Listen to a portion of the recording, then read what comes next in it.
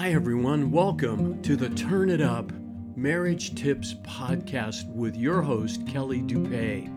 This podcast is filled with easy to understand and easy to apply tips and tools so that you can have the lifelong marriage that you really want. I hope you're excited because today's episode is really going to help you. Here it is. Hi, everyone. Here's today's question for you. Are you considering giving up on your marriage? Have you gotten to that point where, you know what, this just isn't working out? And maybe the only thing I can do about it is to end this thing and just tell my spouse, my husband or my wife, that I want out.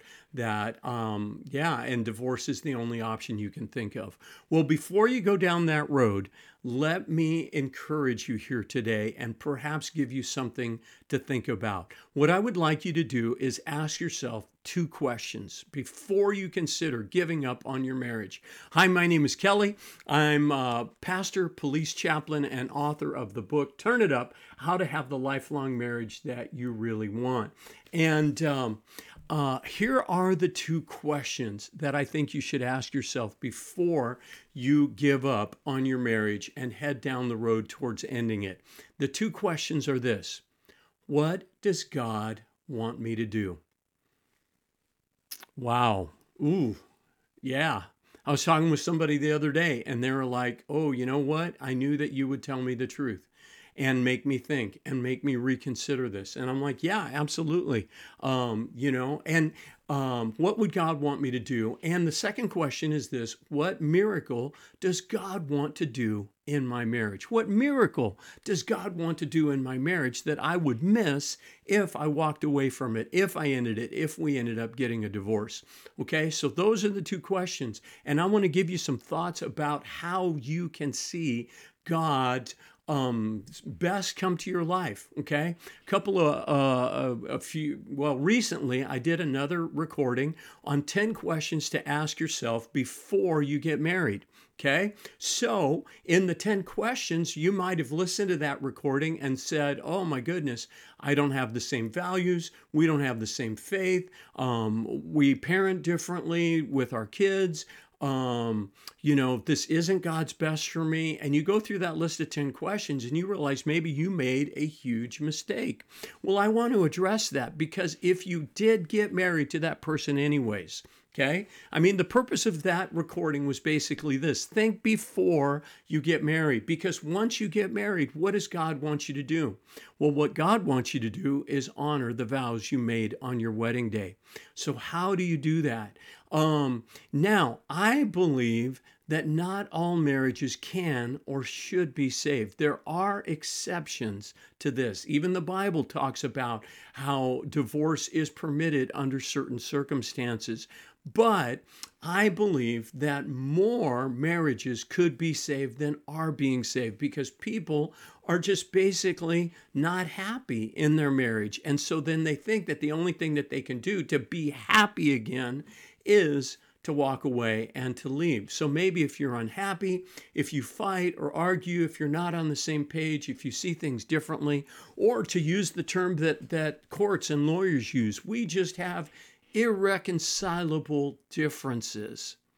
Well, I don't believe that any of those things are reasons to end your marriage. That's just my opinion. So take it or leave it.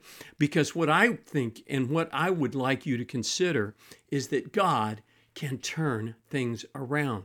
You see, if none of those things are reasons for divorce, then what are you left with? Okay? And when you ask yourself, what does God want me to do? Okay? Let me tell you what he wants you to do. Okay? Or let me suggest what I think he wants you to do. And it's this: he wants you to learn how to make your marriage work. Okay? Learn how to make your marriage work. That you're not just going to walk away from it, that you're going to figure out, what does God want you to do? He wants you to honor the vow that you made when you got married. He wants you to trust him to heal your marriage. He wants you to have faith that he will rekindle the love that you once had for each other. He doesn't want you to quit.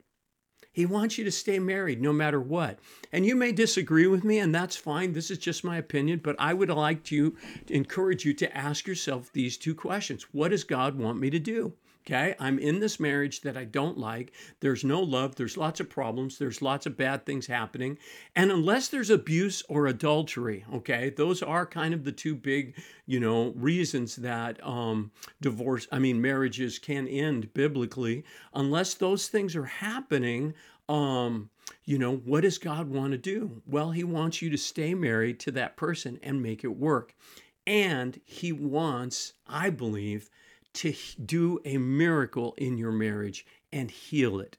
Oh, yeah. So, if this is what God wants you to do to make your marriage work, how do you do that? I've got 5 things that I want to share with you. Just a couple of 5 little suggestions on how to make a marriage work, especially if you're considering walking away and giving up. Okay, so suggestion number 1 is this: get help now. Okay, don't wait. Get help now. My wife and I she loves it. I kind of tolerate it and participate because, we're going to do it together. But my wife loves doing house projects, do-it-yourself projects around our house. But I got to tell you, there are some things when I go to my wife and she says, I think we ought to do this. And I look at it, or maybe I'll get started on it. And then I'm going to say, honey, I'm sorry, but this is not a do-it-yourself project. Okay. In other words, I don't have the skill. I don't have the training. I don't have the experience. I don't have the tools to do this job properly. And if I try to do it, I'm going to mess it up. Well, let me tell you that reconciling yourself or making a marriage work is probably not, depending on how bad it is. There's some things that you can figure out on your own, but when a marriage has really suffered a lot of damage and you guys are on 2 different pages and you just can't figure out what to do, okay, this now has passed from a do-it-yourself project to we need help, okay? So that's why I'm doing marriage coaching, but you can also check out a therapist. There's lots of resources and people around that could help you. Maybe you just need a friend, a marriage mentor that could give you some input as well. But getting a help from somebody who's experienced at helping couples reconcile and make marriage work is what's going to turn it around. The second thing is that I want to encourage you to do is start focusing on changing yourself, not your spouse. In the marriage coaching that I do, a lot of what I hear sometimes when we first get started is this: well, I'm doing that because I'm doing that because she's doing this, or I'm doing that because he said this. And so there's a tendency to not look at ourselves, but instead blame the other person for the problems that you're having in your marriage. So first thing you need to do is stop blaming your spouse. Stop trying to change your spouse. Start trying to convince them that they're wrong and you're right. Stop trying to win them over to your perspective or your point of view on the issues that you're facing. And instead, start focusing on changing yourself. Okay? Start focusing on changing yourself. In my own marriage, when my wife and I were going 2 different directions, this was a huge turnaround. When I stopped trying to change my wife, I remember praying and saying, God, help me to help my wife see things my way. Show me, Lord, how to do it, how to change her mind, how to show her that I'm right and she's wrong. When I gave that up and started saying, Lord, show me how to be the best husband I can be. Show me how to be the husband that my wife needs me to be. Then things started changing. And we're still married. We're going to celebrate 35 years in just a few months of being together. And we're happy and more in love now than ever. But a big turnaround came when I stopped trying to change my wife and started focusing on changing me, on growing.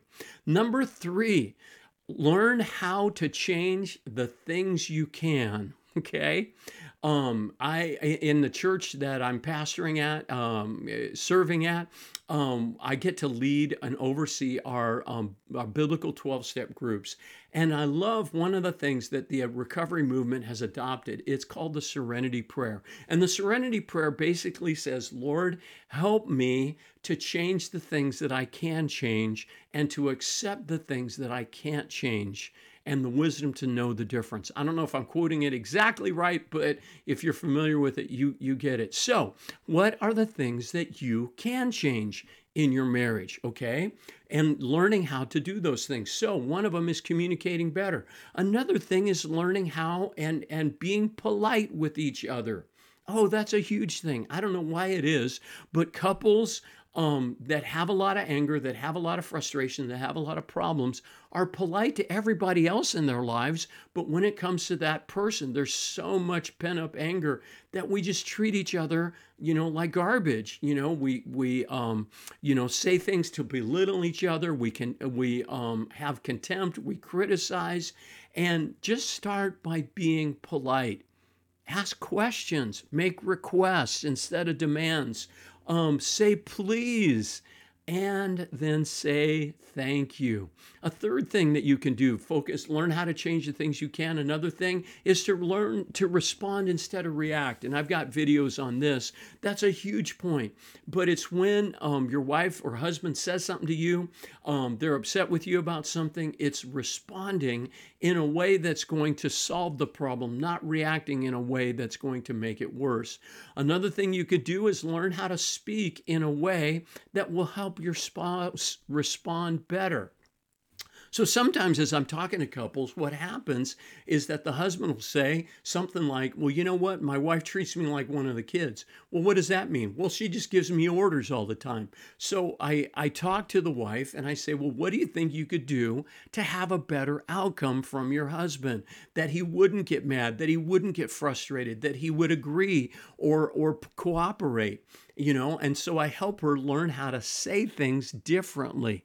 A big way with that is, like I said earlier, is just use the word please and make it a question. Don't make it a demand. Recognize that your husband or your wife has feelings, needs, challenges, time commitments. And so what you're about to do, may not fit within that. So make a request, not a demand.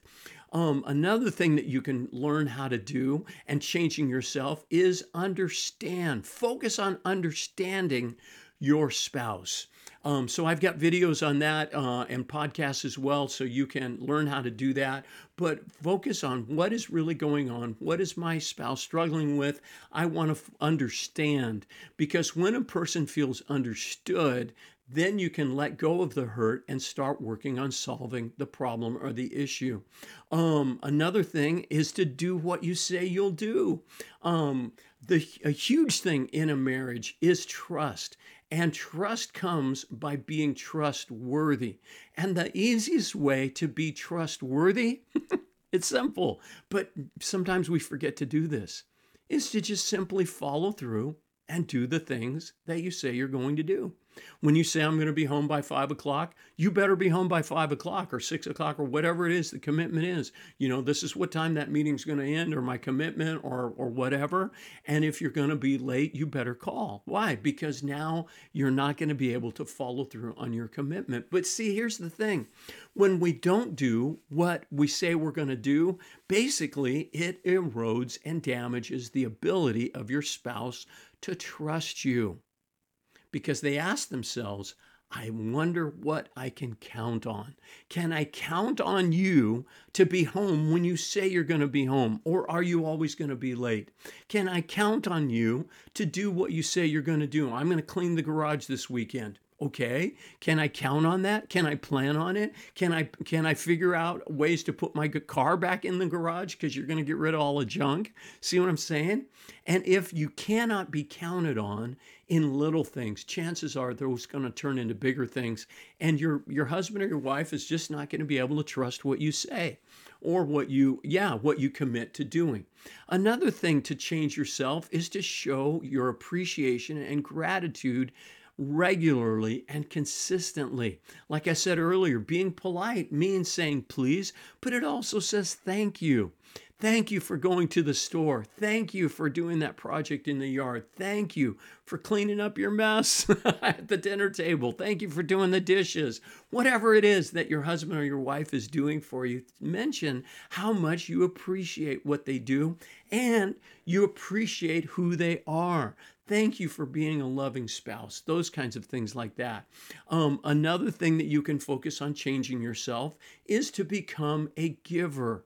Give, serve, and bless rather than seeking to be served. In Mark 10:45 in the Bible, there's a great scripture that says that the Son of Man came not to be served, but to serve and to give his life as a ransom for many. So if that's what Jesus did for us, what would happen in your marriage if you just said, you know what, I'm not going to be concerned about getting. I'm going to focus on serving. I'm going to focus on blessing my husband or my wife, even if you don't feel like doing it. So those are just a few things on change the things that you can change. Then number 4 is accept the things you can't change. Okay, what can't you change? Well, you can't change their looks. Okay, if they used to be really attractive and now they're not to you, okay, well, guess what? Stuff happens. So forget about it. You know, you could always encourage him to start exercising or whatever. But once again, don't do it as a demand. Don't do it as a requirement for love. Don't make them earn your love. Instead, make a suggestion. But it's having that heart of acceptance. You can also accept their personality and their habits, the way they do things, the way they respond to situations. If they're really emotional all the time, guess what? You're not going to be able to change that. You just need to learn to accept it and live with it. Now, like I said, if they have bad habits, you can make a request. If they have a destructive habit that's destroying your relationship, make a request. Honey, I think, that maybe you need some help with your drinking. What can I do to help you with that? And that's a whole nother issue. If there's addiction or other things that are damaging and destroying your relationship, then some of these principles don't really apply. You do have to do something a little bit differently. But accepting the things that you can accept that are not damaging, and then making a request for those annoying things. That's kind of what I'm talking about. You know what the annoying things are. They leave their shoes in the middle of the floor and you trip over at night when you get up to go to the bathroom.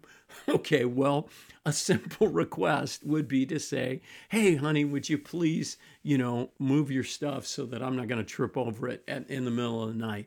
4 things so far. The 5th one is this: act like you love this person, even if you don't feel like it. And I get it. I talk to couples all the time, and love, like that old song that they sing in Top Gun, you've lost that loving feeling, okay? It happens. Couples drift apart. We don't feel the same way we used to feel about that person. So what do? Well, you don't feel your way into an action. This is something my pastor, Dr. Jim Reeve, taught us as a couple taught our church. You don't feel your way into an action. You act your way into a feeling.